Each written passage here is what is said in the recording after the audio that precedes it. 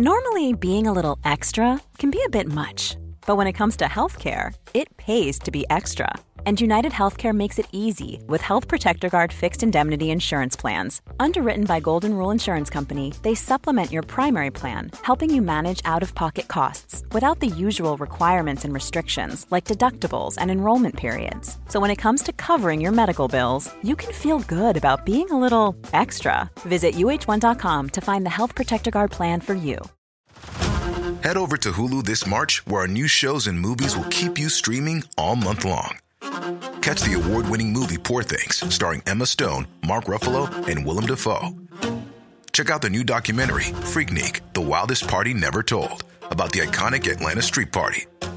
And don't miss FX's Shogun, a reimagining of the epic tale, starring Anna Sawai. So, what are you waiting for? Go stream something new on Hulu.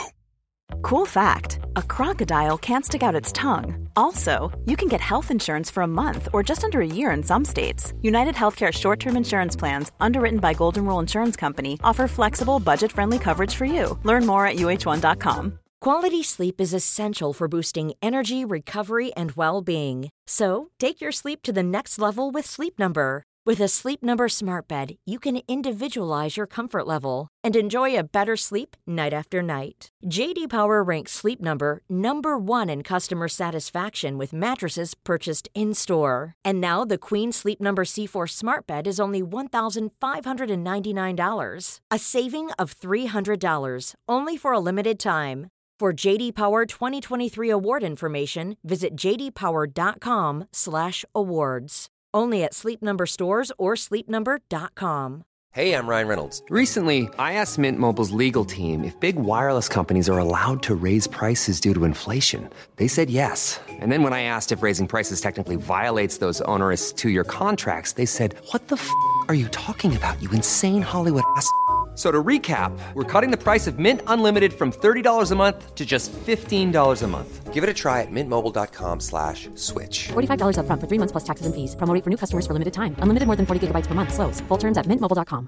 Hey, I'm Ryan Reynolds. Recently, I asked Mint Mobile's legal team if big wireless companies are allowed to raise prices due to inflation. They said yes. And then when I asked if raising prices technically violates those onerous two-year contracts, they said, "What the f*** are you talking about, you insane Hollywood ass?"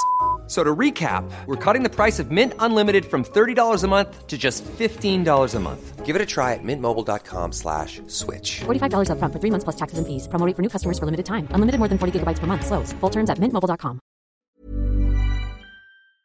The following is a presentation of the Force Center podcast feed.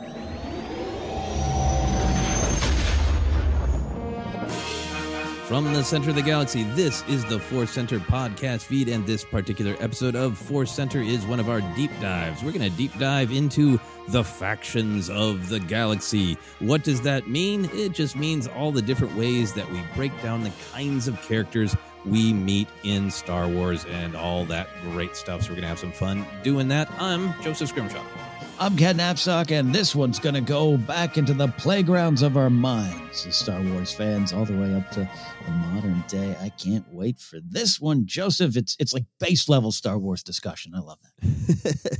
Yeah. I'm really excited to hear your insights because sometimes, especially when we're talking about news, some things come up. I can kind of know, I think this is what Ken's going to think. There's some of these questions. It's a great mystery. Some of them I'm pretty sure what you're going to think, but others I do not know, and I'm excited to find out.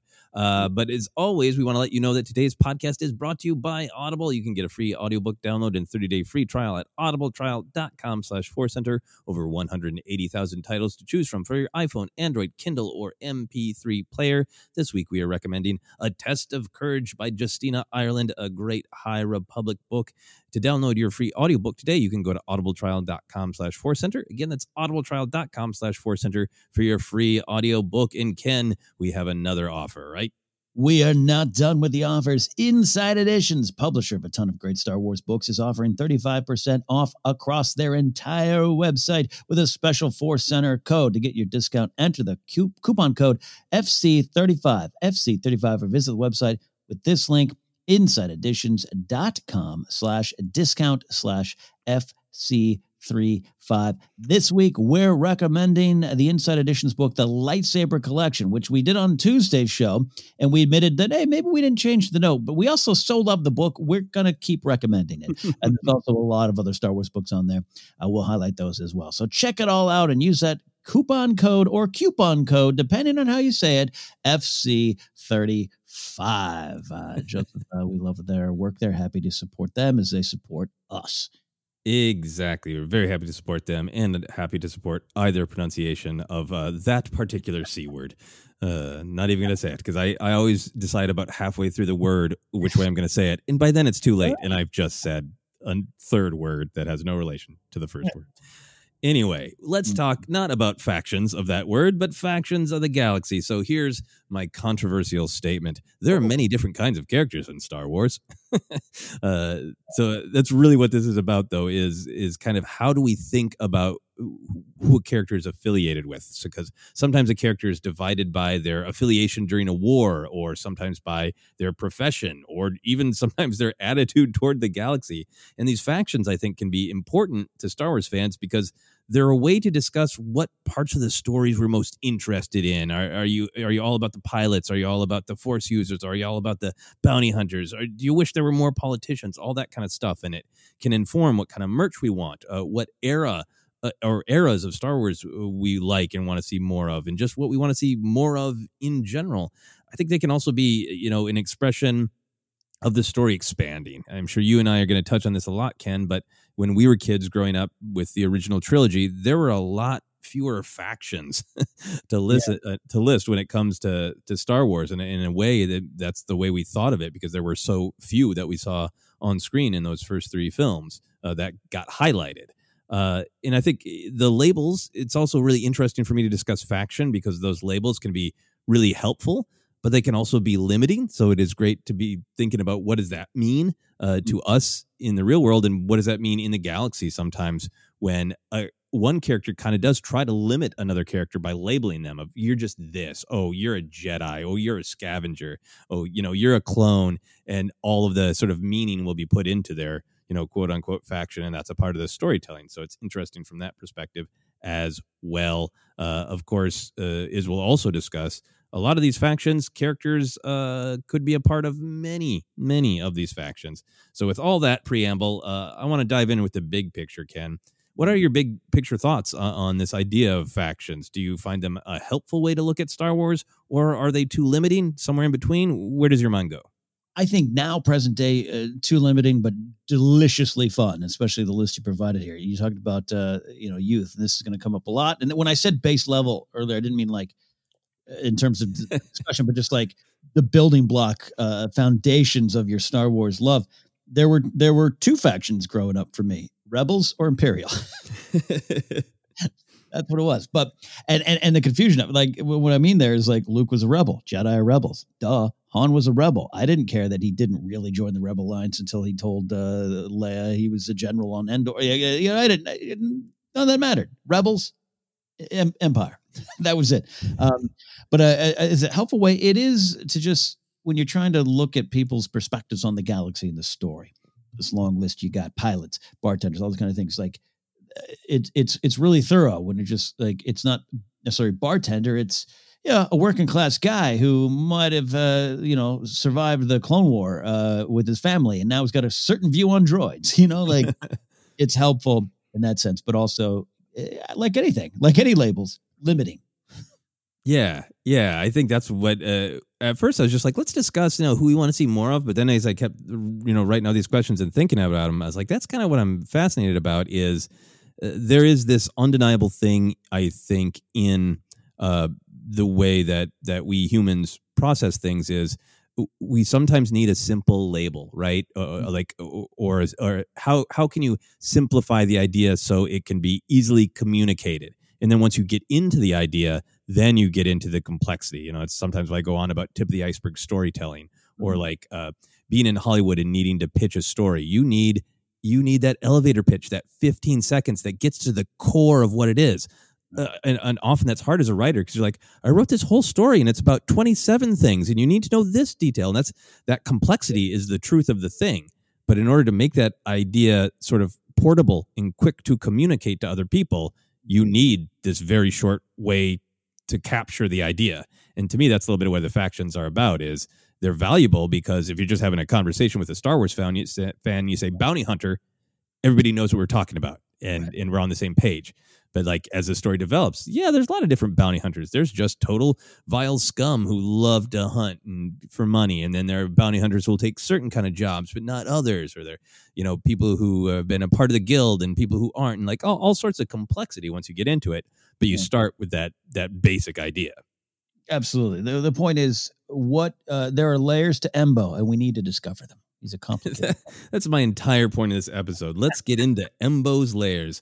He's more than a cool hat, kids. Mm-hmm. All right. So I think also part of this did come from when we were kids. To me, you really liked the war, right? So you focused on rebels and Imperials, and to me it was like you were a rebel, you were an Imperial, you were a Jedi, or a bounty hunter. Like those were the bounty hunter was the it's not just the rebellion and the Empire. There's a third faction who's mostly with the Empire, but they're different, and it's exploded so much. Well, if we were on the playground in 1983, I would have been like, no, Joseph, Boba Fett works at the Empire. I read my friend who read Starscape. It would have been a great discussion.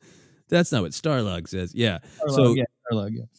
Here is my attempt to list many, but not all of the factions in Star Wars. And I'm just going to say, you could look at this thousands of different ways. So this is not a complete list. This is a subjective list from my attempt to kind of wrestle with what are all the kind of big picture labels that we could put on characters that we spend time with in Star Wars. So here we go. Jedi, Sith, Force user in general, Rebel, Imperial, Resistance fighter, First Order, Trooper in particular, Separatist, Clone, Military Leader, Pilot, Crime Lord, Bounty Hunter, Smuggler, Scoundrel, which was one of my favorites, Droid, Scavenger, Politician, Skilled Worker, Pod Racer, Bartender, Day Drinker, and Entertainer. Sounds like a Star Wars dating app is what it is. Yeah. Swipe left on Scoundrels, all right? Swipe left on Scoundrels. Go for the Day Drinkers. I just had to add Day Drinkers. I didn't want to disrespect Big Al and the various people we see hanging out in the cantina and still up for debate. Who all is that in Jabba's palace? Because when I was a kid, they're all bounty hunters, right? And then when I watch as an adult, those people don't seem busy. Those, Boba Fett fine. He's taking a break in between gigs or waiting for the next one or whatever. But, I know there's a whole Tales of the Bounty Hunters book in Legends. But, you watch it nowadays, when I was a kid, I had my Reese action figure. Reese was a bounty hunter. And now it's I think that guy's just hanging out there. yeah, totally. That's what I'm saying. And to me, I'm saying it all funneled into Rebels or Empire. They all had a place in the organization for me. I totally know what you mean. Yeah. And then Skilled Worker for me, that was like a big grab bag because I think we're seeing more and more of these characters come to prominence. I would, Rose is definitely a resistance fighter, but that's some of the charm of her character is that she's, an engineer. She's a techie. She has a real skilled profession, and she chose to, use those skills in service of this cause. Or somebody like Queel, who is really just I am, I'm skilled with my hands, and I was, enslaved by the Empire for it, but now I have built my own life out of, my specific skills. So I feel like that, is a faction that's kind of getting a little bit more, Opipit. Opipit is a skilled worker. A little bit more of their day in the sun. What do you feel like I missed, or where does your mind go when you read that list?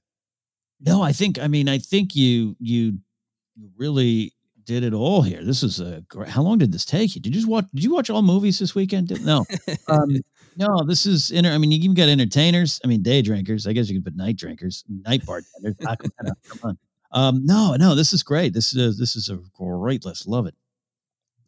Cool. Yeah, the thing that I realized that I should have added is spy, because we're going to see that more with Andor, and that's a particular new kind of focus. And again, he's rebel. You can call him separatist at one point. You can call him lots of things. I also realized I kind of left out, I'm trying to think of the right way to say it, corporatists, like Newt Gunray, right?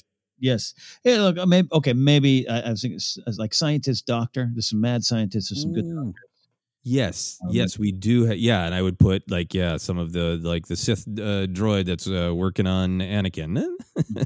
It's a droid, but also a little bit of a mad scientist, maybe. When I sent this list over to you, were there any that you were like, "Ooh, I hadn't thought about that," or "I want to see"? Do you have any emotional reaction to anything in specific? Day Drinker, I just smiled and went, yep, that's been me the last 2020 into now. All good. And just it made me laugh. I keep going back to, growing up thinking that, they're basically two. And again, I know there's bounty hunters and Jedi, but I'm talking 7 years old. You couldn't convince me that those 5 bounty hunters, they're on the Imperial Star Destroyer because they were down there in the break room waiting. I don't need new stories to tell me otherwise. I just laugh because it's resistance fighter versus pilot. Yeah, there's a difference. They hang out in different circles and have different points of view on their accomplishments in the war. So all that stuff, it's a great list. Awesome. Well, let's get into this. We've talked about our childhood a little bit, and what faction did you gravitate to as a kid, and how and when did it start to change which factions you gravitate toward?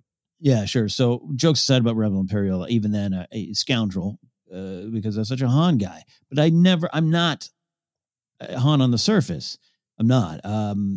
And so it turns out I'm a grumpy old Han at the beginning who probably is more good-hearted than I want to be. It's weird to say out loud, people. You resent your own heart of gold. God bless it. But yeah, I there was something, because it was something I couldn't be. Luke's inspiring, and Leia was inspiring as well, and I loved Leia, I loved Luke, but I liked Lando too, and Lando and Han, man, they kind of have that vibe, and it was always like, I wish I could be. I was the quiet kid in the back to class. I am not a class clown. I'm the one who studied the humor of the class clown and said I can do that better. That's me, and so I looked at them and considered that, considered Han from the beginning part of the Rebel Alliance. The moment he picks up Luke, he's fighting the war. All the plot details come to me later on in life. Not too much later, but later on. So yeah, I'll go scoundrel. Yeah. Cool. Trying to be cool.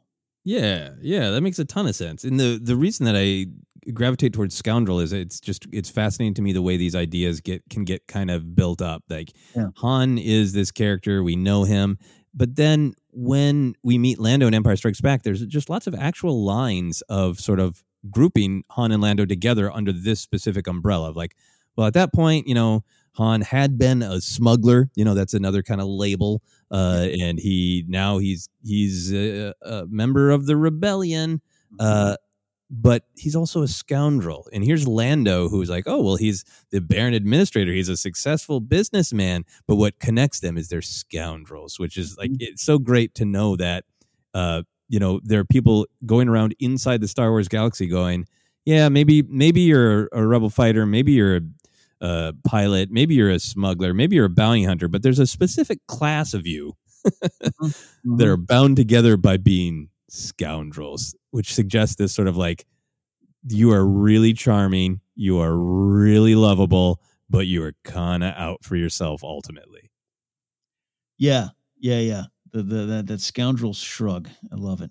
Yeah. And so I think I liked the idea of that could be a group of people as scoundrels, and that I would have liked to be a scoundrel, but I did not think it was possible for me to be a scoundrel. So I really, really gravitated toward the Jedi and the Force users. I think just that idea of being connected to something larger, and the fantasy / analogy of using that kind of power like Luke could, and Yoda and Obi-Wan, and wanting to know more about this mysterious lightsaber wielding weird characters really was what fired my imagination the most. I feel like scoundrel felt achievable in the real world by others. I couldn't achieve scoundrel, but scoundrel felt achievable. Like, yeah, you could get a cool beat up old car, and you could kind of be Han Solo in real life.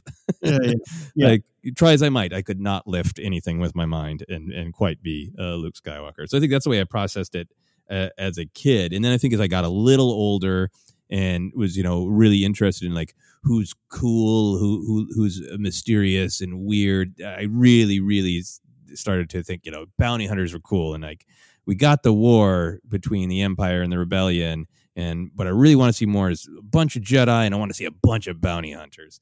So as I grew older, I got more into the bounty hunter faction. Interesting. Bounty hunters. Yeah.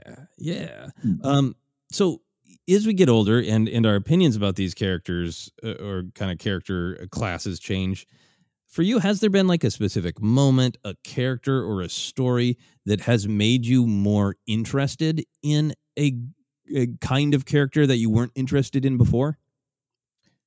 Yeah. And I don't necessarily feel this is a class you missed because it's just a name that pops up. But Marauders, the Cloud Riders, right?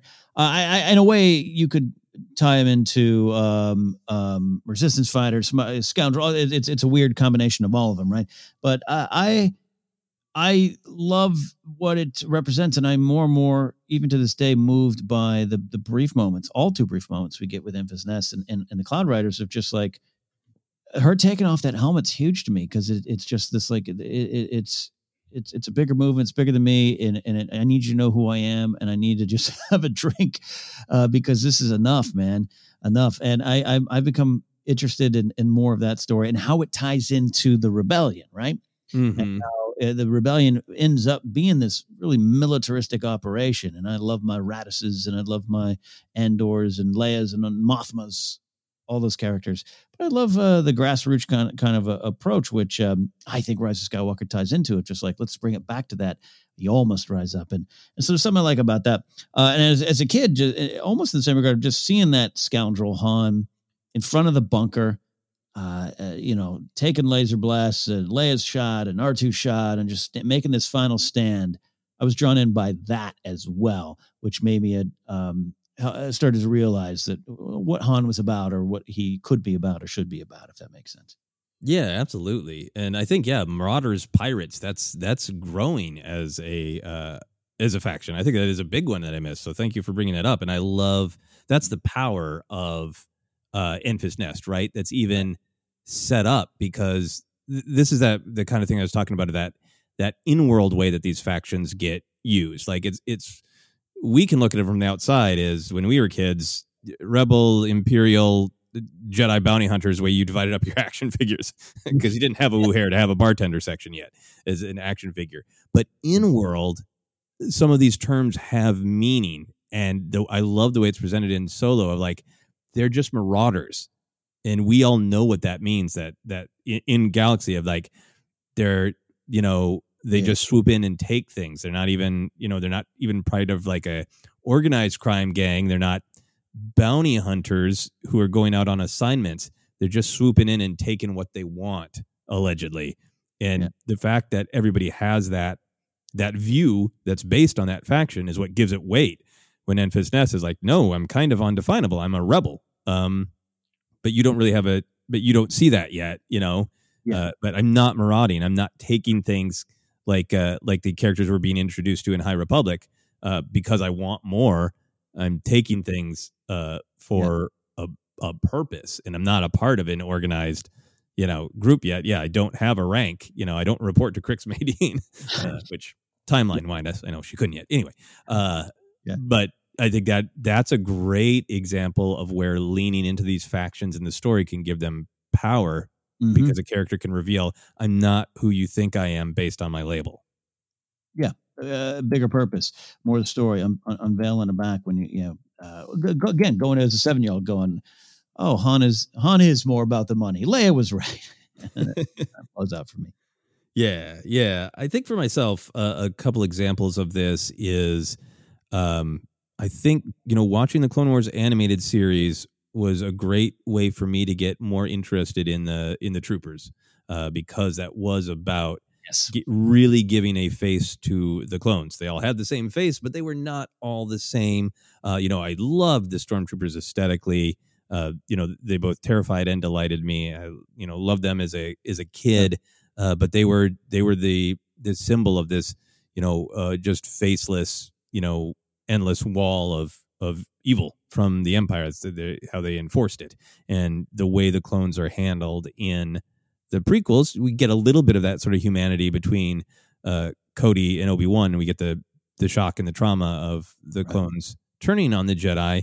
But like, especially at the end of Attack of the Clones, that shot that you and I both like, that we've talked about a lot, that really presents them as they're a symbol of war. They're a symbol that Palpatine's manipulation succeeded, and there's this just faceless army that's gonna go out in the galaxy, and there's gonna be, more and more conflict because of this. So I think for me, for the Clone Wars animated series to really get to see their perspective, get to see their diversity, I really like Echo. I'm excited to see the Bad Batch. And I think back in the day, if you had pitched me a show like Bad Batch, I'd be like, I don't know, I'm not that into the troopers. Right. But now I'm so excited for it because we spent time with that character, those kinds of characters, and gave them life. I really love what you're saying, because I'm someone who loves, I go on and on about, I love that look of a biker scout. I love Hoth snowtroopers. And even I mentioned G.I. Joe. I love Cobra soldiers. They're just the best. I love every design. They're not the good guys, but I don't know them on an individual basis. And I think that carried over a little bit into my love of Star Wars, and particularly with the start of the Clone Wars animated series. I'm right there with you on that, where even now in our rewatch, you're looking back and going, oh, these were much more effectively used than even I remembered or give it credit for in the beginning of they are both, faceless soldiers, but also individuals that you can tell the story of war in Star Wars and what it affects. One of the great tools to tell that story. So I think that's a great answer. A great look at the Clone Wars changing the view on trooper class. Yeah. And I think another one for me is pilots. I've always liked the space battles, but the movies, you get your Wedge, you get your Zev Seneska, you get your complaints from Hobby, but I never read those books. I played the Rogue Squadron game, and that was mostly Luke and Wedge, so it was more like I like the idea of flight and space battles, but it was a lot of staying attached to Luke and Wedge. And I know other people have just loved pilots. Like that's why that's one of their big Star Wars things. It's such a great reaction to the Squadrons video game. But the Alphabet Squadron books really made me more excited for pilots, because I think it was able, again, to just, for me, like give them diversity of the kinds of characters. And even though we sometimes talk about the books being, a little bit longer and having, a lot of characters, a lot of things we're tracking. But I really think fondly about the individual characters and how different they are. And those descriptions of what it is like to be in the cockpit and what flight means to different characters based on their different cultures. Like Weil Lark by himself, made me into I'm a pilot guy. Now I'm excited. That the next big movie is Rogue Squadron, because I've seen the potential now. So Alex Damon just texted me. He just felt it. He just was like, they're talking pilots. I didn't grow up with I wasn't allowed to see Top Gun. I had open mouth kissing. I couldn't see it. It was banned from Joseph. But so I just didn't take to that need for speed. I'm also a very cautious kid. I rode my bike slowly. So I think that just kind of lent itself. I didn't pay attention. And Luke, I didn't see Luke as a pilot, even though he was, and his father was a great pilot, and Luke was a great pilot. I saw him as a Jedi, obviously. And I like Wedge Infinite, but yeah, Alphabet Squadron, or even just hanging around someone like Alex Damon, who loves Biggs and fighter pilots and is so excited about squadrons. It just kind of makes you appreciate them and what they can do and tell the stories. Death Defying, they're risking their life every time they get up there. I know one F-18 pilot recently retired from the Marines. I know one in my life, and he's a special breed. He is Top Gun. And so, but exploring even that confidence, going into arrogance over who they are as their own faction is interesting to me as well, and how they're still fighting for good or they're fighting for bad. Yeah, okay. I'm with you too. More pilots in my life, I guess. More pilots, yeah. So that, for me, a couple of examples of specific storytelling that then makes what was just an idea of they're pilots in Star Wars into something that's a little bit more exciting. Yeah. for you, do you have favorite examples of a character who is really many of these things? Like, as we're saying again and again, these labels can be limiting. Wu Hare might be many things, but we just saw him as a bartender. But then there are other characters like Luke Skywalker. He's a Jedi. He's a rebel. He's a pilot. He's a military leader. He's lots of different things, and we know that. What are other characters who fit into lots of different ideas of who they are? I think going back to the youth, the first one that really kind of I saw in that way, because you're right. Luke's got a lot of check marks there, but I'll say this: Leia. I grew up viewing, like a lot of people. You read that opening crawl of Episode 4, you're like, oh, she's the leader of the Rebel Alliance. Now, there's some truth to that, but also there's many more people with her in the command center, so to speak. But to see her as a leader who had a blaster in her hand, who was running around, who was on the ground, fighting him, and also to eventually see her as, she kind of started as a politician. Even in my youth, it was, she was a multi-hyphenate that just, you can go anywhere in this story, and you're all in on the fight. And that one went home, sunk in a little earlier than any other character, because it was palpable. She was also a princess. Royalty could be another faction. I guess royalty. Yeah. Right. But you know what I mean? Like growing up with that word and growing up in an era where, in the height of, or part of that princess culture that, it's the damsel up in the tower needing to put her hair down. Right. And Leia was not that, for all, some little flaws here and there in the writing of the character or whatever from George, it's of its time, but it's also not. And it's also who Carrie Fisher is and what she brought in the role. I saw all of that kind of explode out for me. Princess with the blaster, politician on the ground, leader in the front. Like I really took that home early on. Yeah, no, I think that's really well said, that we do get to see her wearing many hats as she really pursues her mission to free the galaxy. A couple that jumped out to me because it almost feels like there is, it's such a part of their character, their journey. But Asajj Ventress came to mind, that a part of her story is trying to figure out, where she belongs. Asajj, spoilers, She's trains, from a Jedi that she meets, right? But then gets taken in by Dooku, and she's not really a full Sith, but she's definitely a dark side Force user. She's definitely a military leader. She is definitely on the side of the Separatists, more so, I think, on the side against Jedi than any actual, yes, I've read the Separatist, mission statement. I'm all on board, but so she's definitely on that side of the war, but not entirely, because she believes in all those different things. And then when all of those things sort of fall apart, she becomes a bounty hunter for a little while, but she is a bounty hunter with her own rules, who's going to do what she's going to do. I would say that I can definitely slot Asajj into the scoundrel role of, charming, charismatic, you're really drawn to her, but she might not have your best interest at heart, the exact same way Han and Lando could have that vibe. So there's just a lot going on with Asajj, and I feel like a part of her story is, who do I want to be? Where do I fit in? Beautiful answer. Beautiful. And master and apprentice are, two more sub factions, I guess you could say, right? You're saying here. That's a fact, because you could write a Star Wars biography on Asajj Ventress called Asajj, No Title Can Contain Me. And she herself tries to work through it, like you just excellently said, but she's a fascinating character. We do love her here, and probably a character that is very popular, but I think deserves more due. Just what I didn't think about it down to the bounty hunter, and obviously I'm aware of her story, but just she moves through the factions pretty well, more than any other character, and feels the weight of each title, feels the weight of each name as she searches. That's powerful stuff there. See, good stuff. You got me thinking about something I hadn't thought about before today. Nice. My other selection was Rael Averross, who I think is a Jedi and a day drinker. Good old Rael. I'd take more of that. That's the one. What's an overlap that you haven't seen that you'd like to? That it's almost this fun game of just going through the list and playing, a mix and match, or like I need a droid politician.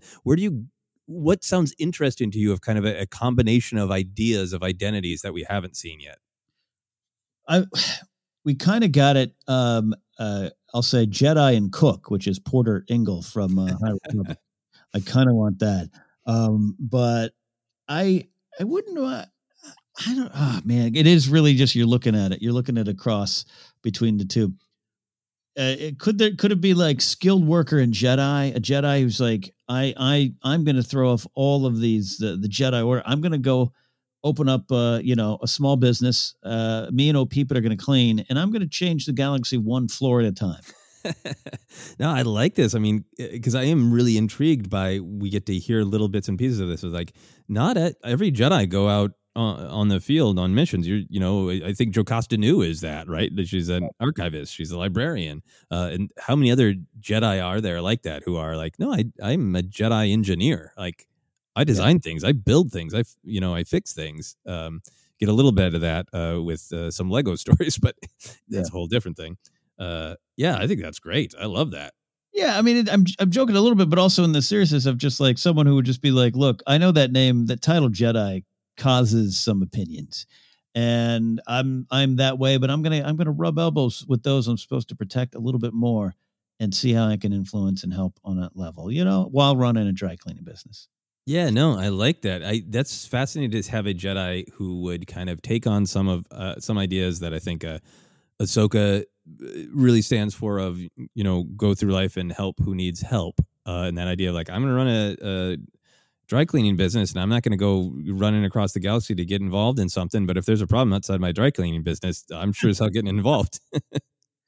Again, I know it overall is kind of silly, but I see something there. Yeah, but I mean, that's the thing, is an idea that initially sounds silly can really have depth and be fascinating in Star Wars, because Star Wars has this elasticity between the depth and absurdity, I think.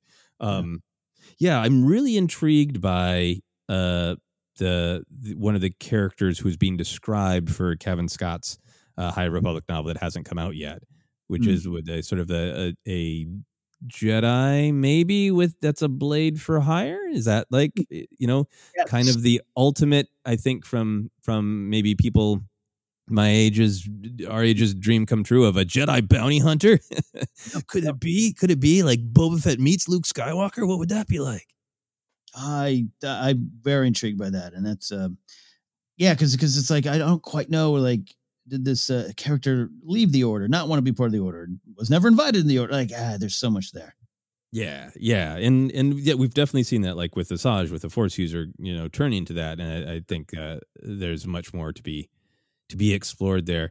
The entertainers, in Star Wars are always the, background characters, everything from Max Rebo to my beloved Lilo Primac, Vat Weirdo in Solo. And I know in some of the comic books, they've done some bigger arcs with this. I was reading one of the Star Wars arcs where the rebellion gets an assist from an actor who is also maybe dabbling a little bit in being a spy. But I think just because of my own life background in the arts, live performance, I'm so interested in, a Max Rebo figure.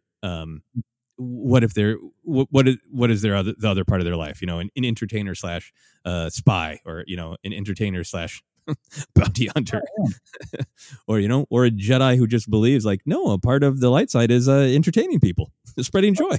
Yeah, well, you talk about spies and Andor series and what the potential of that. What, not saying this is in that series or needed to be that series, but what you're describing, it's I don't know, it's World War II like to me, to just kind of speak in general terms of, I'm a crooner and I got to get some messages to the Empire, or from the Empire to the rebels. Like, that's some cool stuff there. Yeah, and I mean, in all the many Star Wars comic books and in books, I have not read them all. I'm sure there is more stuff like this, but there is that real power to that of, even in real life, it has changed. But like back in the day, I'm a big fan of Sinatra and Dean Martin and Jerry Lewis in that era of entertainment. And you read those biographies and like, yeah, no, we worked for mobsters because that's who owned the clubs. So we had to.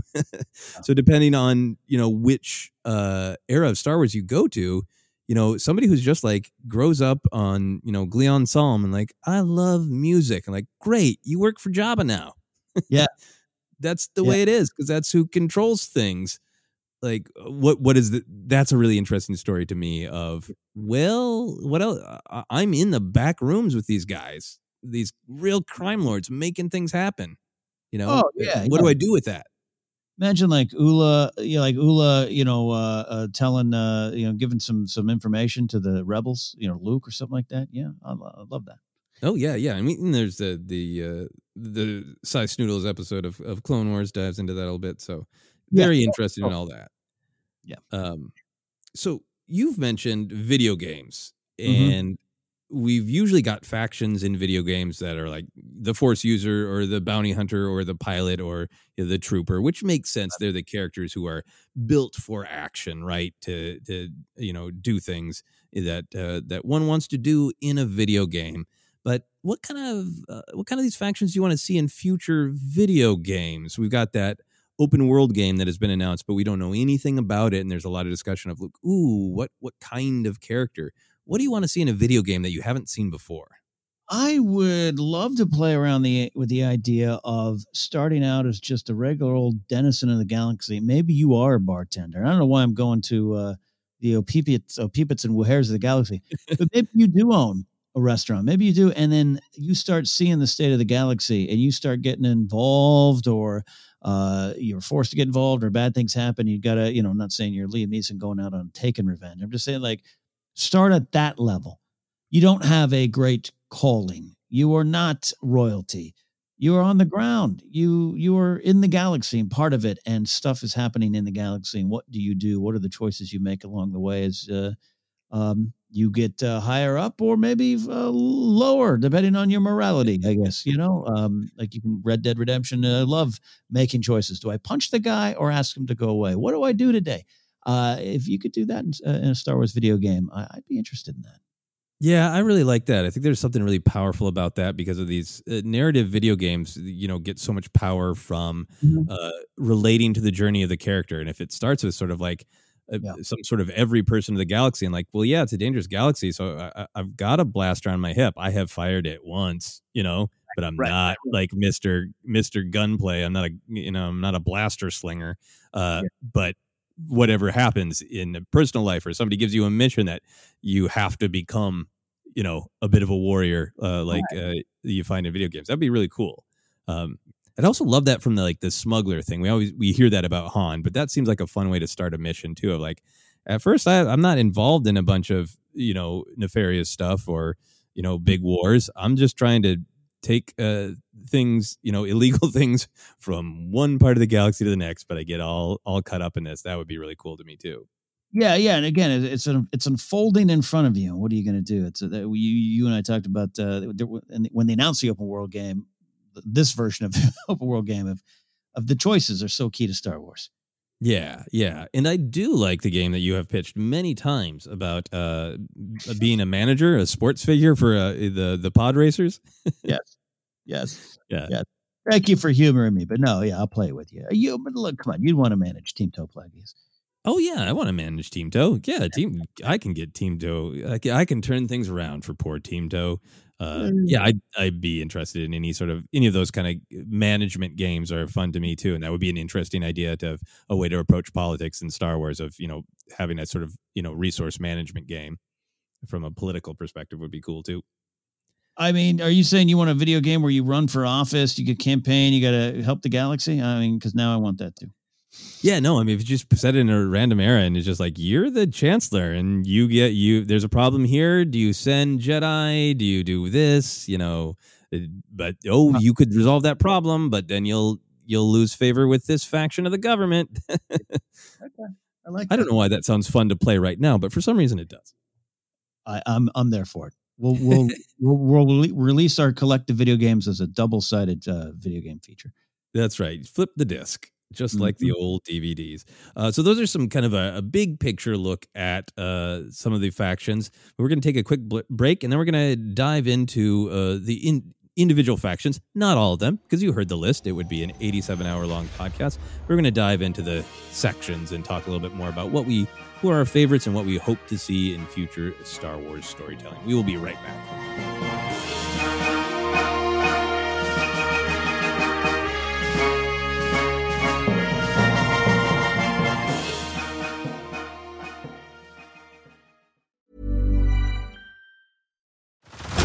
Head over to Hulu this March, where our new shows and movies will keep you streaming all month long. Catch the acclaimed movie All of Us Strangers, starring Paul Mescal and Andrew Scott. Stream the new Hulu original limited series We Were the Lucky Ones with Joey King and Logan Lerman. And don't forget about Grey's Anatomy. Every Grey's episode ever is now streaming on Hulu. So, what are you waiting for? Go stream something new on Hulu. Selling a little or a lot? Shopify helps you do your thing however you cha-ching. Shopify is the global commerce platform that helps you sell at every stage of your business. From the launch your online shop stage to the first real-life store stage, all the way to the did we just hit a million orders stage. Shopify is there to help you grow. Shopify helps you turn browsers into buyers with the internet's best converting checkout. 36% better on average compared to other leading commerce platforms. Because businesses that grow, grow with Shopify. Get a $1 per month trial period at shopify.com/work. Shopify.com/work. Hey, I'm Ryan Reynolds. Recently, I asked Mint Mobile's legal team if big wireless companies are allowed to raise prices due to inflation. They said yes. And then when I asked if raising prices technically violates those onerous 2-year contracts, they said, "What the f*** are you talking about, you insane Hollywood ass?" So to recap, we're cutting the price of Mint Unlimited from $30 a month to just $15 a month. Give it a try at mintmobile.com/switch. $45 up front for 3 months plus taxes and fees. Promo rate for new customers for limited time. Unlimited more than 40 gigabytes per month. Slows full terms at mintmobile.com. Hey everyone, I've been on the go recently. Phoenix, Kansas City, Chicago. If you're like me and have a home but aren't always at home, you have an Airbnb. Hosting your home or a spare room is a very practical side hustle. If you live in a big game town, you can Airbnb your place for fans to stay in. Your home might be worth more than you think. Find out how much at airbnb.com/host.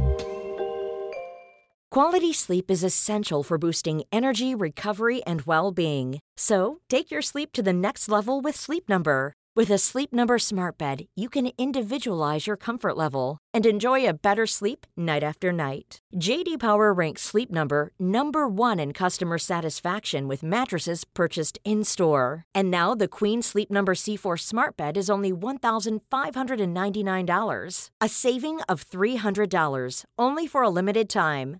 For J.D. Power 2023 award information, visit jdpower.com/awards. Only at Sleep Number stores or sleepnumber.com. Hey, I'm Ryan Reynolds. Recently, I asked Mint Mobile's legal team if big wireless companies are allowed to raise prices due to inflation. They said yes. And then when I asked if raising prices technically violates those onerous 2-year contracts, they said, "What the f*** are you talking about, you insane Hollywood ass?" So to recap, we're cutting the price of Mint Unlimited from $30 a month to just $15 a month. Give it a try at mintmobile.com/switch. $45 up front for 3 months plus taxes and fees. Promo rate for new customers for limited time. Unlimited more than 40 gigabytes per month. Slows full terms at mintmobile.com.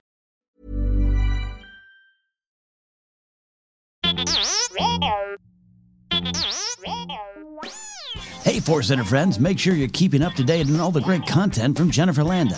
Whether it's YouTube, Instagram, or TikTok, you whippersnappers, Force Center's own Jennifer Landa continues to bring you fun, informative, and insightful laughs and moments.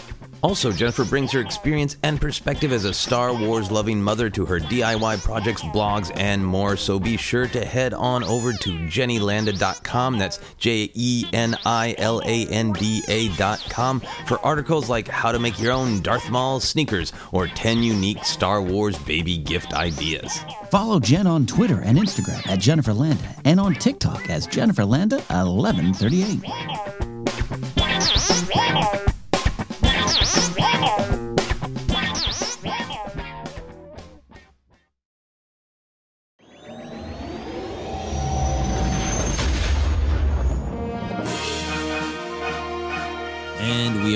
looking at factions in Star Wars, how they help us understand characters, how they limit characters, how they help us express what we're excited to see in Star Wars.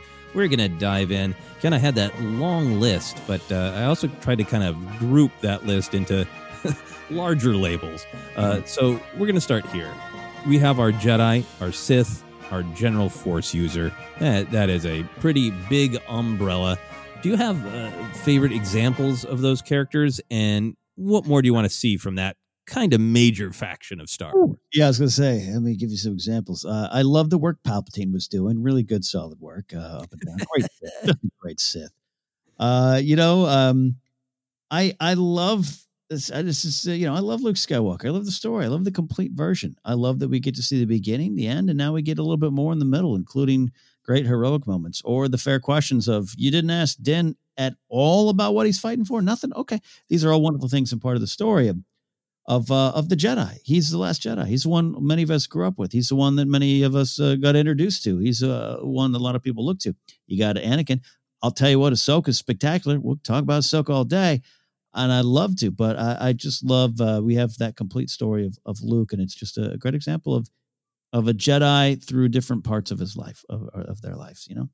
Yeah, absolutely. And we were talking on the News and Cues show about that new book about the Skywalker family, and it'll be great to see all of those points of Luke's life, as well as all the other Skywalker characters tied together.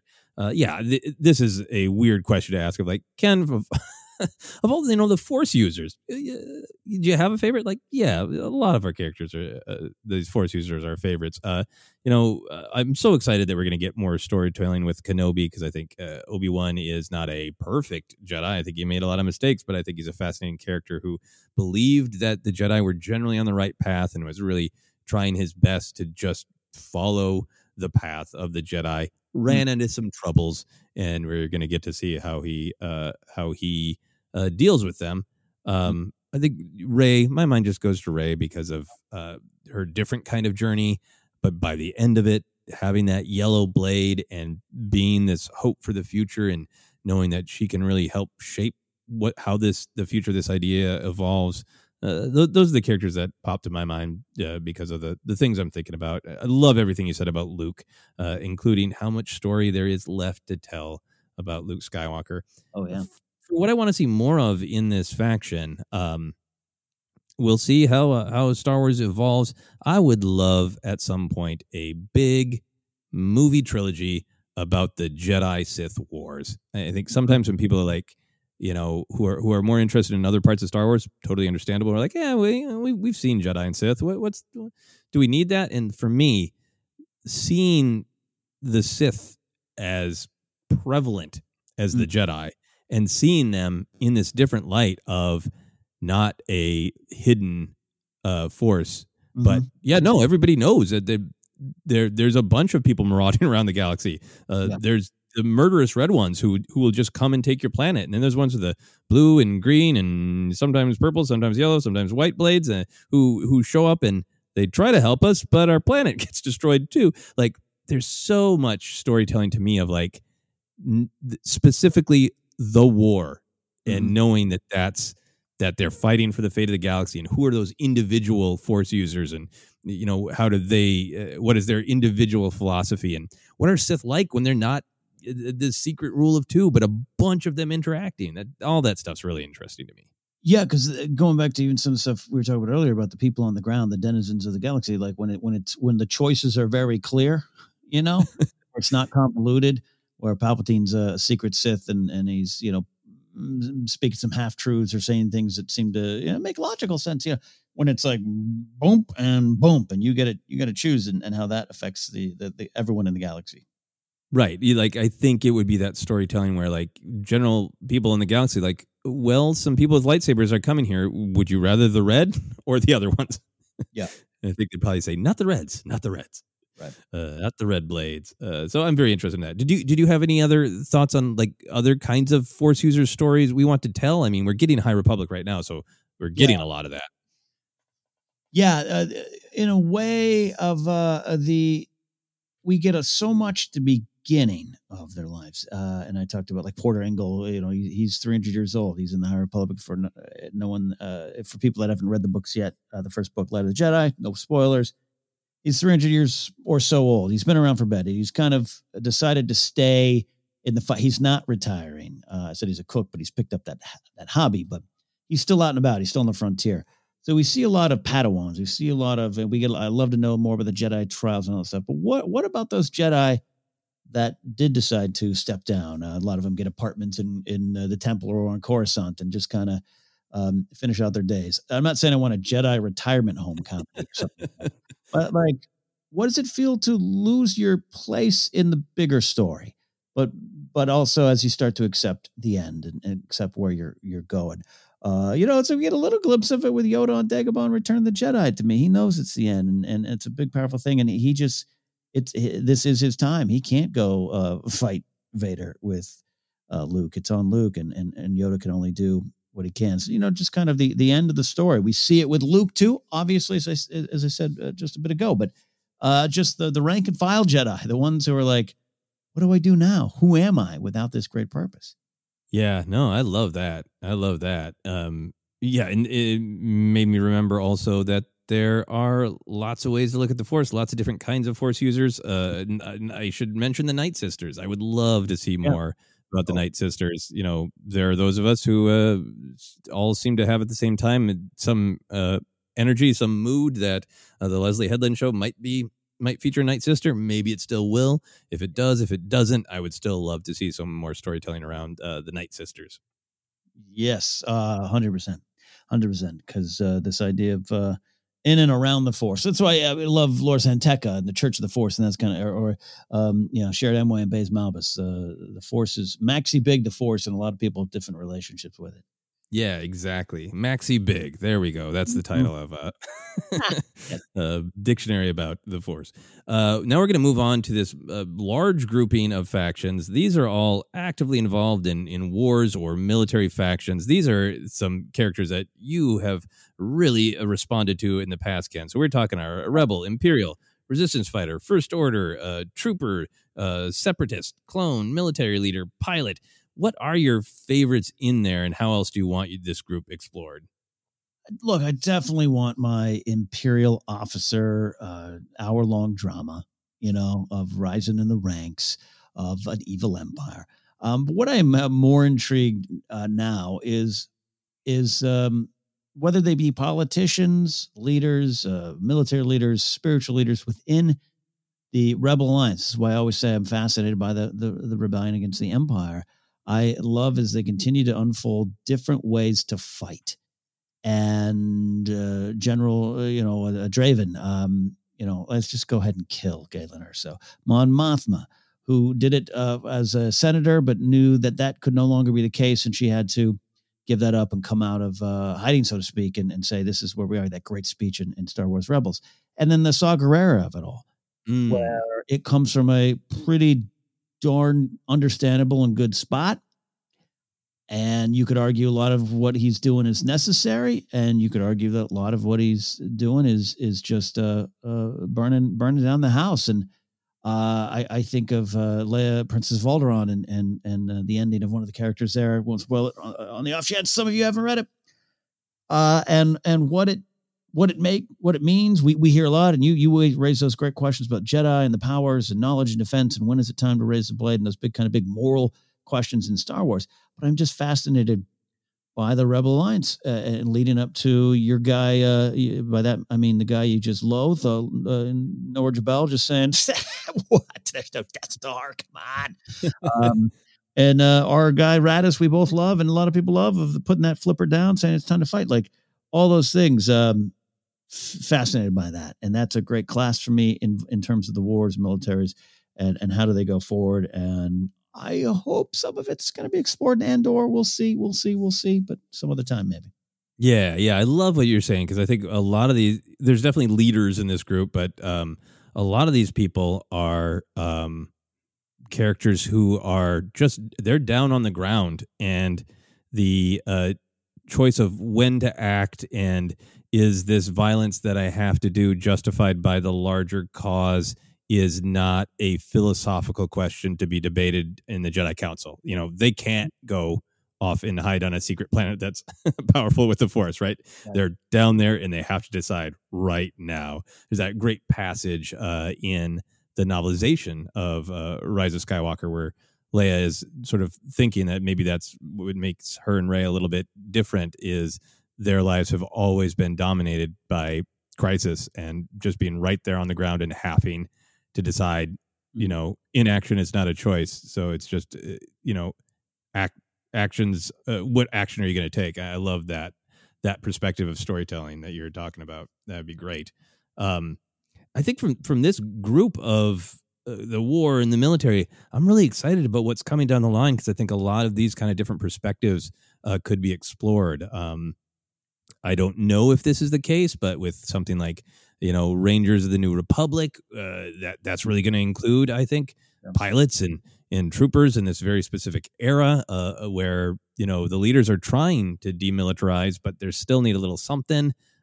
If all of that great storytelling moves towards formation of the First Order, I'm fascinated by that, of different leaders with different perspectives, military leaders vying for control. Bad Batch is going to be yet another great look at clones and on-the-ground troopers, and, you know, does Bad Batch slide into being bounty hunters, or what kind of label are they going to put on then? And then, you know, Andor is great, of course. Yes, we get to see him as a spy, but he is a rebel trooper. He's a fighter. He was also a separatist, right? We know from the novels, and I think that might be, to me, one of the in these big wars, one of the least represented factions. That, to me, there are separatists who had legitimate concerns about the Republic, maybe wanted to walk away, and this is one of those times where we get to really thrill at Padme being right, of like, okay, let's sit down and have a conversation with planets who have legitimate grievances, and let's try to figure them out. But then you get the Sith, you get Dooku, Insidious, using people like Andor and his parents to, you know, start this war. And so you can kind of look at the separatists, and you see the actual military actions of them as shown to us in the Clone Wars, the horrible, vicious things that, Nute Gunray or General Grievous does. And they've kind of manipulated people, I think, like Andor and his family into doing it. So we get a little of this with Mina Bonteri and Lux Bonteri, but I'm really hoping there's some of that in Andor, of like, here's what I thought I was fighting for, you know? Right. Yeah. Oh, yeah. That's a great idea. We, as you're talking about, we always go to the example of Mina Bonteri, of someone you can really look up to and understand that as a separatist, but it all, but just like it all spirals down to something she just wasn't aware of, the machinations of this evil lord. And how does Cassian Andor, raised as a separatist, doesn't trust Jedi, reconcile that angle? That's great. I love that take. Yeah, and how he sees the history of the galaxy. So I'm really excited that we're going to get, and obviously with pilots, Rogue Squadron, like, you know, the next Star Wars movie, that's a pretty big highlight. Yeah. Pilots are going to have your day here. Yeah. And honestly, playing Battlefront 2 gave me more love and respect for troopers of every kind. Oh, yeah. So we go now to the dark underbelly of the galaxy, one of the factions that we haven't talked about as much. You know, we got our crime lords like Jabba or Dryden Voss or Maul for a while. And then, of course, bounty hunters, smugglers, scoundrels. Maybe not fair to lump scoundrels in, but So what are your favorites here, and what else do you want to see explored in this general subsection of Star Wars characters? Yeah, hey, look, obviously I said a lot about the scoundrels, and look, they don't want to be tossed into that, but they're hanging out in those bars, so be careful, all right? Who are your friends? Look around you. Who are your friends? I do enjoy the crime lord angle. Jabba, that the Guillermo del Toro story, he wanted to write the Godfather-like Rise of Jabba or whatever, like that's cool. And I'm fascinated by Dryden Voss a bit. I think Dryden's an underrated character, but I know he has his fans of just like, who is he and why does he enjoy snacks so much, while also what he's collecting and who he serves, and even his appearance in Clone Wars season 7 got me just excited. Like a lot of people, like, oh, look at this Dryden. But just crime lords overall, which is weird because I'm not like, Shadows of the Empire touches upon it a lot and all those kind of things are out there. But I just to see it dealt with again with the backdrop being the rebellion or the empire and the oppression of the empire and how it works and how they grow, but also that they're there for a long time. The Hutts, as we hear in High Republic, the Hutts are very, very present, not yet in the story, but just like everyone's aware of the Hutts and the cartels. So I'm fascinated by that. Yeah, we get to see him a little bit in the Clone Wars as well. Yeah, there's something about I don't need it to be Jabba, but there's something about the Godfather that Star Wars is so good at pulling in different genres of all kinds and still making them Star Wars. There's something about that essential Godfather story of like, this is my business, and I know that it's not a pretty business, but I've also got my family, and I try to kind of keep my family out of it. No, that didn't work. Yeah. That story through the Star Wars filter in some way, I would love that. Yeah. I think for me, the biggest thing here is, I still want to see the Kira versus Maul.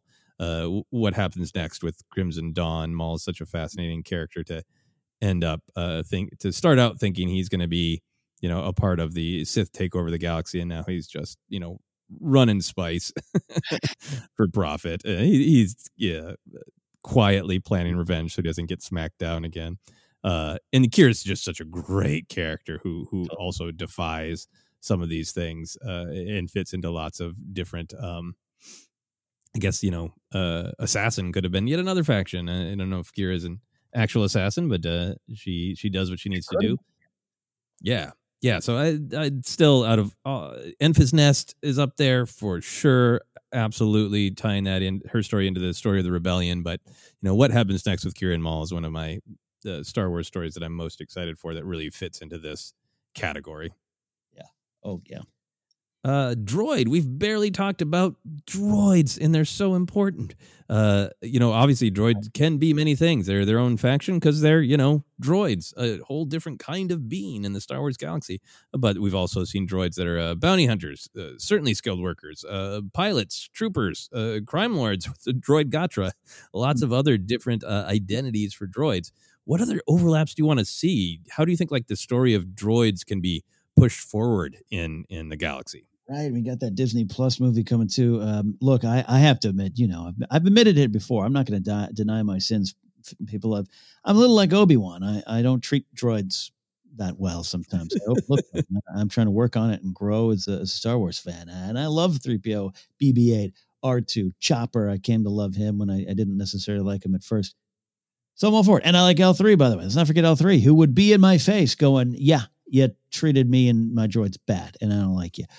Change your ways. So I would love to see, I'd love to see them have a sense of, agency, responsibility, decision-making abilities on the good side, more than the Separatists. A lot of droids in command over there. But you know what I mean? Like the Resistance and the Rebellion, can a droid become a general? And they got personality, no doubt about that. So I'd love to see maybe that kind of happen. Yeah. And I guess we do also have 3PO as a leader of a spy ring, the way that gets enhanced in the Poe Dameron comic and other places, that he's got his network of droid spies. It's such a great twist and story for 3PO. Yeah, I think I'm with you. I love what they did with L3. Definitely some discussions to be had there about how her story was resolved. We've had those discussions other times, and we'll have them again other places, but acknowledging that there is that discussion to be had there. I'd love to see if it's a comic book, if it is a Disney Plus show. I would love the challenge of a droid as the main character, period. It's not a story from the droid's perspective as they witnessed great events of the galaxy and did things. It's not the R2 story where he's kind of secretly the hero, where you trace out like, oh, wow, the galaxy would have fallen apart without R2-D2 specifically. But just no bones about it, main character. And, what is it they're trying to do?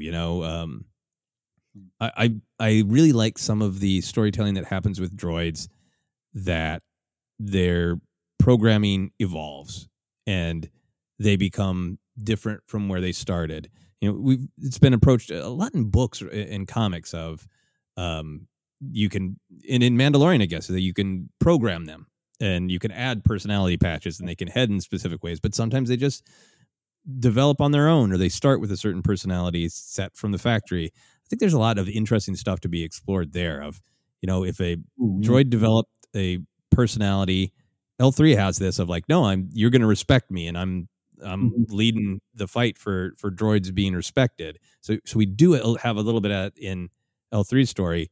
Yeah. But I'd be fascinated by a droid who just like, I'm obsessed with being a hunter of artifacts, like a droid who wants to be, an archaeologist. Hey, there we go. There's another faction I forgot. Half the fans are screaming at us.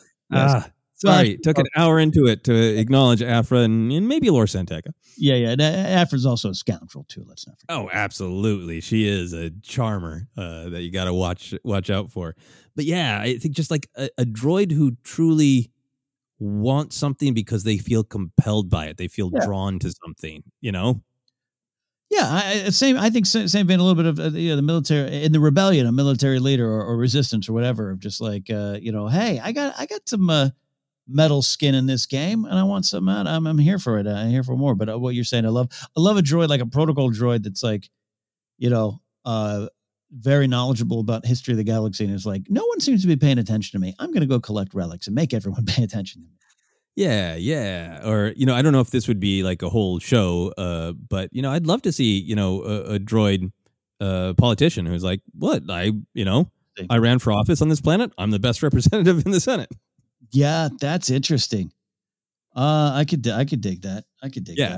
A lot to be explored. I mean, I think that there is such a wonderful grand tradition of droids as odd, quirky sidekicks, best friends, hidden asset that doesn't get valued as much as they should. But I'd love to just see that get turned on its head a little bit. Yeah, good call. Scavenger. So this is one that really popped to me in The Force Awakens. This is one of the reasons that honestly for years I've been going like, oh, we should talk about this idea of factions and labels. In Force Awakens, Rey really gets labeled as a scavenger, as though that is a title for a kind of person across the galaxy. It's not like they're reaching for like how to describe what you've been. It's like people know what that is, right?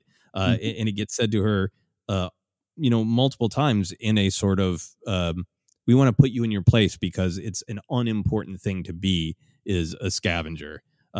What is interesting to you about this idea of a scavenger as a label, as a faction? Who belongs in it? What are all your thoughts? Well, it's so, and some scavengers might be like, yeah, no, that's what I'm a scavenger and I'm damn good at, and I do it to survive, and they're going to try to own the narrative on that title. But I definitely, as it's presented, so glad you brought it up because it is so prevalent in Force Awakens, right? It is so, and then it comes, back in Rise of Skywalker about Rey's past, all stuff. But yeah, it's because it's finger in the face, like scavenger.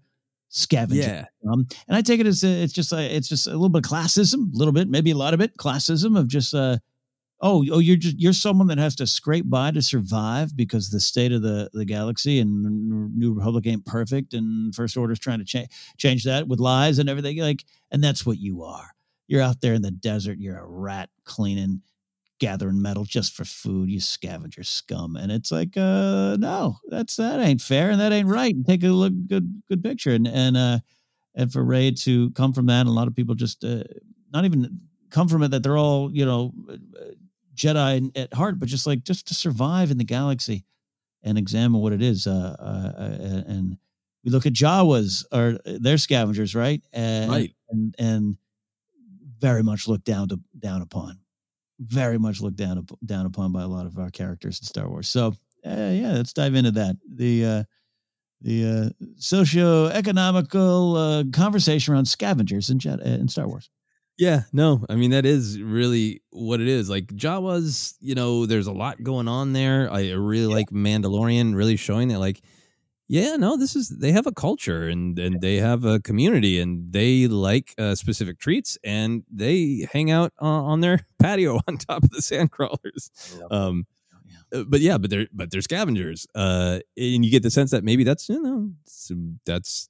their way of being and they are happy with it. But then, on the Rey side of it, for me, it is, I know not everybody wants to look at Star Wars that way, but it is entirely commentary about the socio-political situation of the galaxy, of people, Rey ends up on this planet with nothing. And she kind of stays there because she hopes her parents might come back. But, in the stories we have, she gets limited opportunity to even attempt to get off. And this is what she has to do to survive. And to me, it's like, it's sad that there are people in the galaxy that have to, live like Rey's living, fighting for every little thing. And people judge her for it. Like she made this less than life choice, right? Instead of, hey, maybe somebody should have got out there to Jakku and busted up Unkar Plutt's, operation, which was, clearly generating a difficult way to live. Look, yeah, even Han. I love my man Han. I love my boy Han. But Jakku, that junkyard, site of a major battle, and everyone's like, yeah, whatever. Yeah, even Luke, there's so much judgment. Yeah, no, that is nowhere. You're right. and like, come on, Luke, look where you live. Yeah. No. There's a Sith observatory there, Luke. yeah, the Sith observatory. Yeah, come on.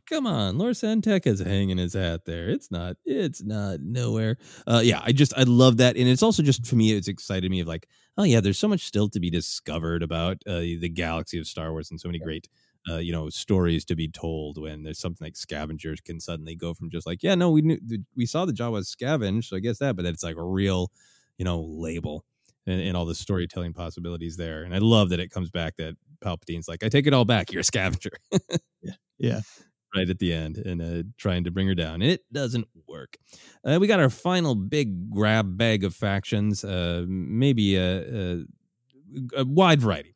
We got politician, skilled worker, pod racer, bartender, day drinker, entertainer, all sorts of stuff in there. Slicer. I should have put Slicer in there too.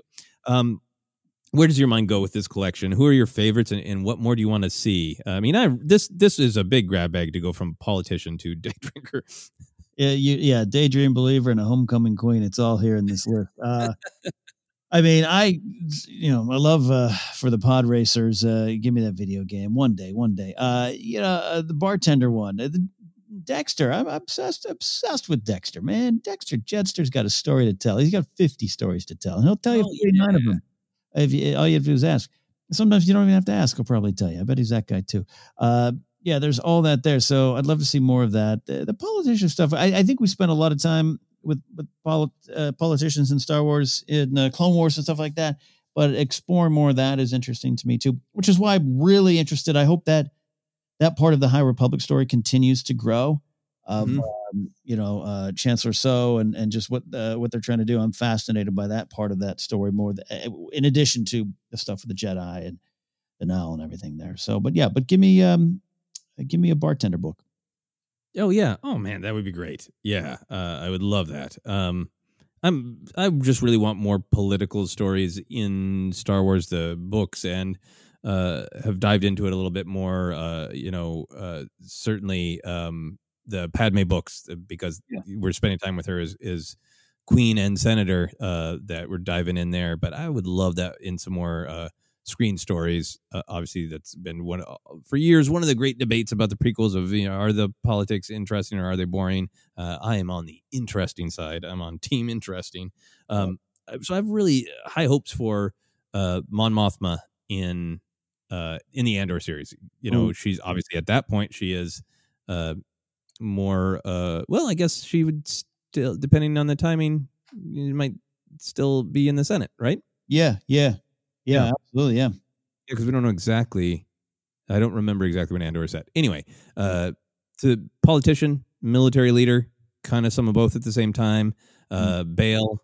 Also, I'm really interested in spending some time with those characters there. And of course, Lilo Primarch. I want to spend some more time, even if it's in a book. If it's a little golden book, I don't care. I want to see more of Lilo Primarch, that weirdo floating around, singing songs, acting in a big suit. Great. Oh, yeah. I would be really interested for a video game or maybe even a Disney Plus show for some of these just really different kinds of careers. The stuff that gets briefly seen on screen, but gets expanded in books. I would love putting together a gang for a mission of like, in order to do this, we need a politician, we need a famous pod racer, we need an actor, and we need this day drinker who's a washed up slicer, and we're going to rob all of the casinos on Cantonica. It doesn't need to necessarily be that, but something where like all these people have really different life perspectives, really different skills. We need Wilro Hood. Yeah. And let's bring them together. Might be a fun way to kind of keep the action and the tension of Star Wars, but celebrate, on screen in a big way. It is a little bit what happened with Kuiil of like, look, Ugnaughts aren't boring just because there's like skilled workers. They're not boring. And to do that with a bunch of different of kind of characters, Star Wars characters who have a little bit more real world jobs, that would be really cool to see.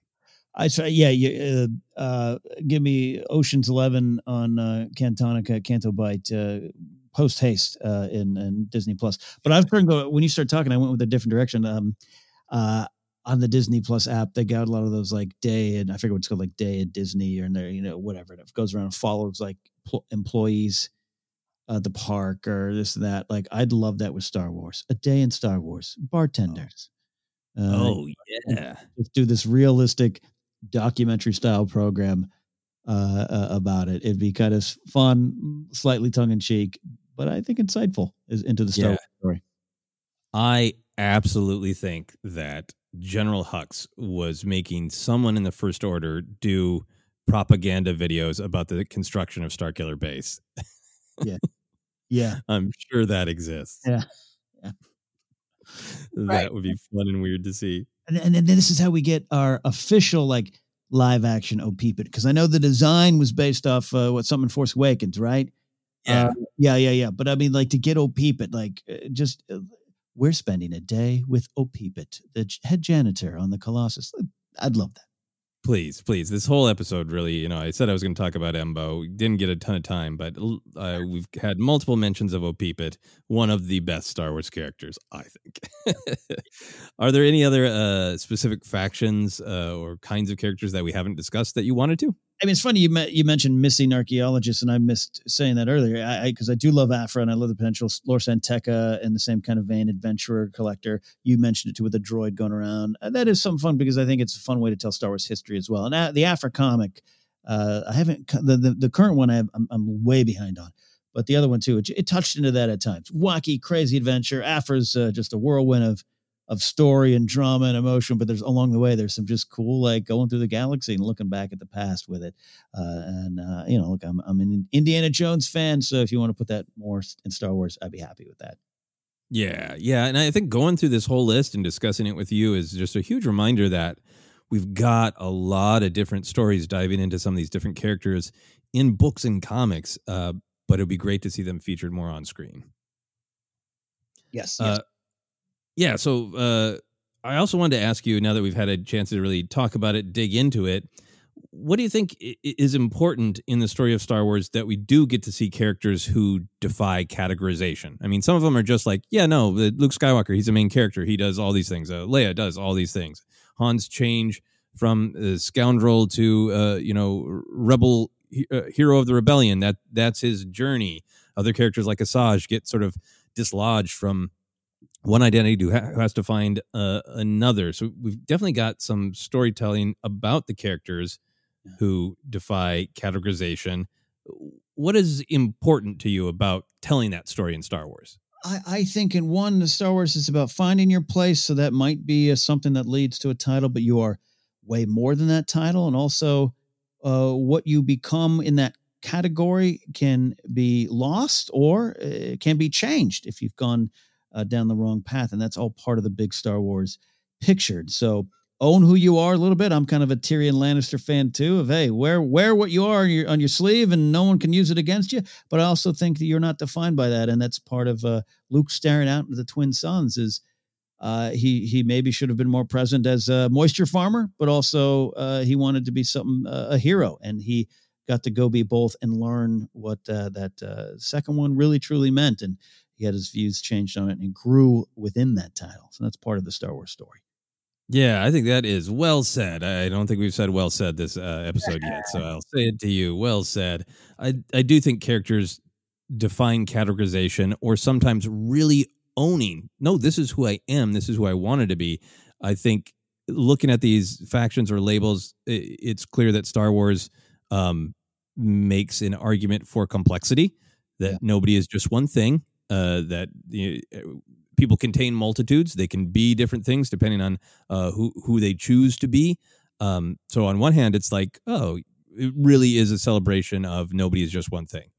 But then there is also this emphasis in Star Wars of choice. You're talking about Luke looking out at the twin sons and not wanting to be a moisture farmer, like his aunt and uncle, and wanting to be something else. There's so much in Star Wars that is about choice. And I think, like with Jedi characters across the era, Jedi is not just a label. Other people might shout, oh, it's a Jedi, and they have their bias or assumptions based on what they think a Jedi is, and Jedi encounter that a lot. But for a Jedi to choose to be a Jedi, that's a label that they choose. That's an identity they choose.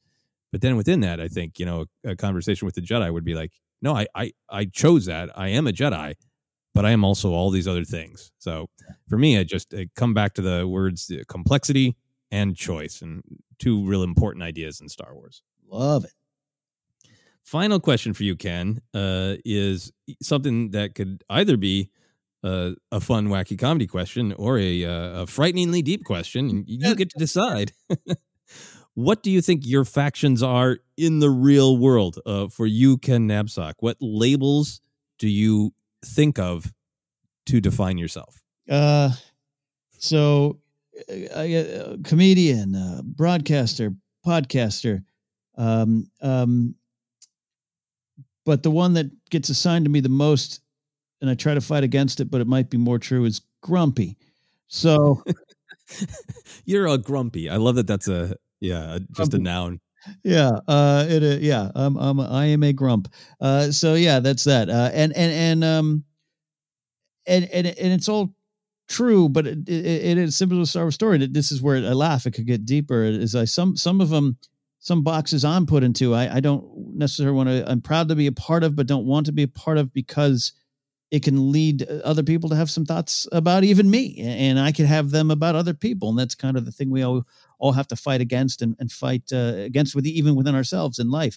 Labels, stereotypes. It's easy to just slap those on anybody and hold them too. So like, even when I say, I remember when I started doing sketch comedy, it was like, oh, I might want to do stand up. And I was like, oh, people just were like, oh, stand-ups.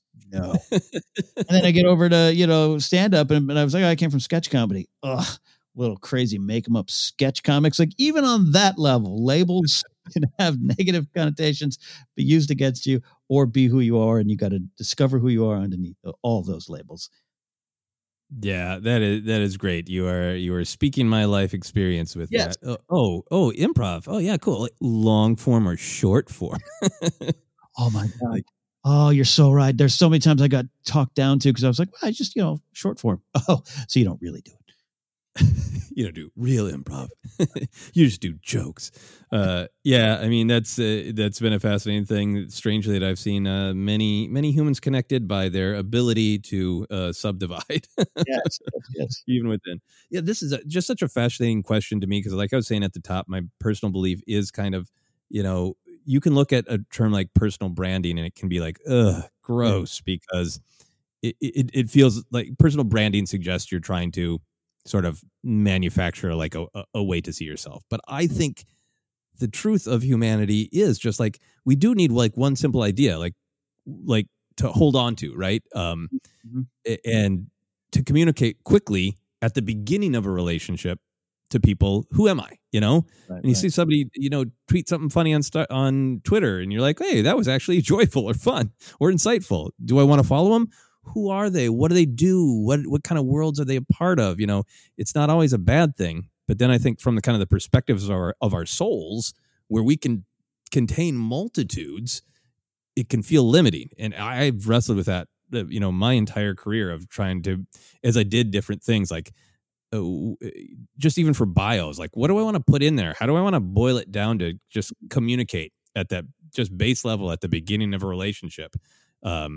with somebody I'm going to work with, or with somebody who's maybe going to support anything I do. Like, who am I? And that's just such a hard decision. And I mostly go with writer and comedian because I was trying to come up with like the biggest umbrellas that everything I care about can be contained under, because I got to that point of like, well, I'm an actor, but I also do voice work. I did children's actor. I also did some Shakespeare. Well, I'm a director. I also do some graphic design. I used to play the drums. That's too much information. That's not what people need or want. So like writer, comedian, podcaster, artsy guy, and it's funny, even with that, no matter what you do, I think a part of reality is people will reflect back their way of trying to understand who you are. I remember I was talking to an in-law on, obviously a relative of my wife, a great guy, always been super kind to me.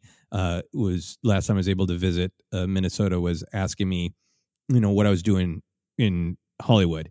And I was kind of breaking down about like, oh, well, I'm, pitching these things and then, doing this and talking to this person. And he's like, you know what you are? You're a hunter and gatherer. It's like that. That was the way that he could process it and be like, oh, you don't have one job. It's like, you kind of have jobs, but you're kind of always out there trying to get other jobs. You're a hunter gatherer.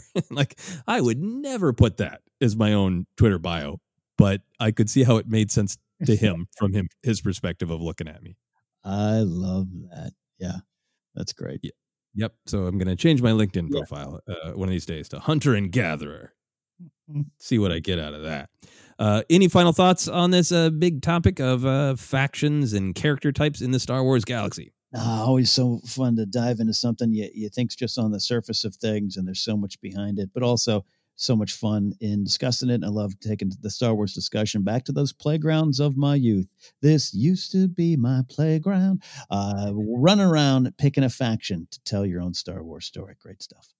That is a great way to end it, with some songs on the playground. So, Ken, do you want to let people know where they can find us? Absolutely do. We're on Twitter at Force Center Pod. We are on Instagram and YouTube as well. Facebook page is Force Center Podcast. Podcasts available on a lot of spots, including Anchor, iHeartRadio, Apple Podcasts, Google Podcasts, and Amazon Music. Merch available at tpublic.com/user/Force Center. Patreon.com/Force Center is where you can support us directly. You can also follow me at Ken Napzok. Go to my website, kennapzok.com, for information on all the things I'm doing. Also over at the Good People Association at the GPA.fund. Joseph. Yeah, you can follow me Twitter and Instagram for all sorts of comedy adventures, and also my website, josephscrimshot.com, has links to comedy albums, plays, all sorts of things I've done in my life and career. And there's ticket link to an online show I'm doing soon on Valentine's Day with my friends, the great music comedy duo, The Double Click. So you can check that out there. For now, for myself, for Ken, and most importantly, for Peepit, this has been Force Center.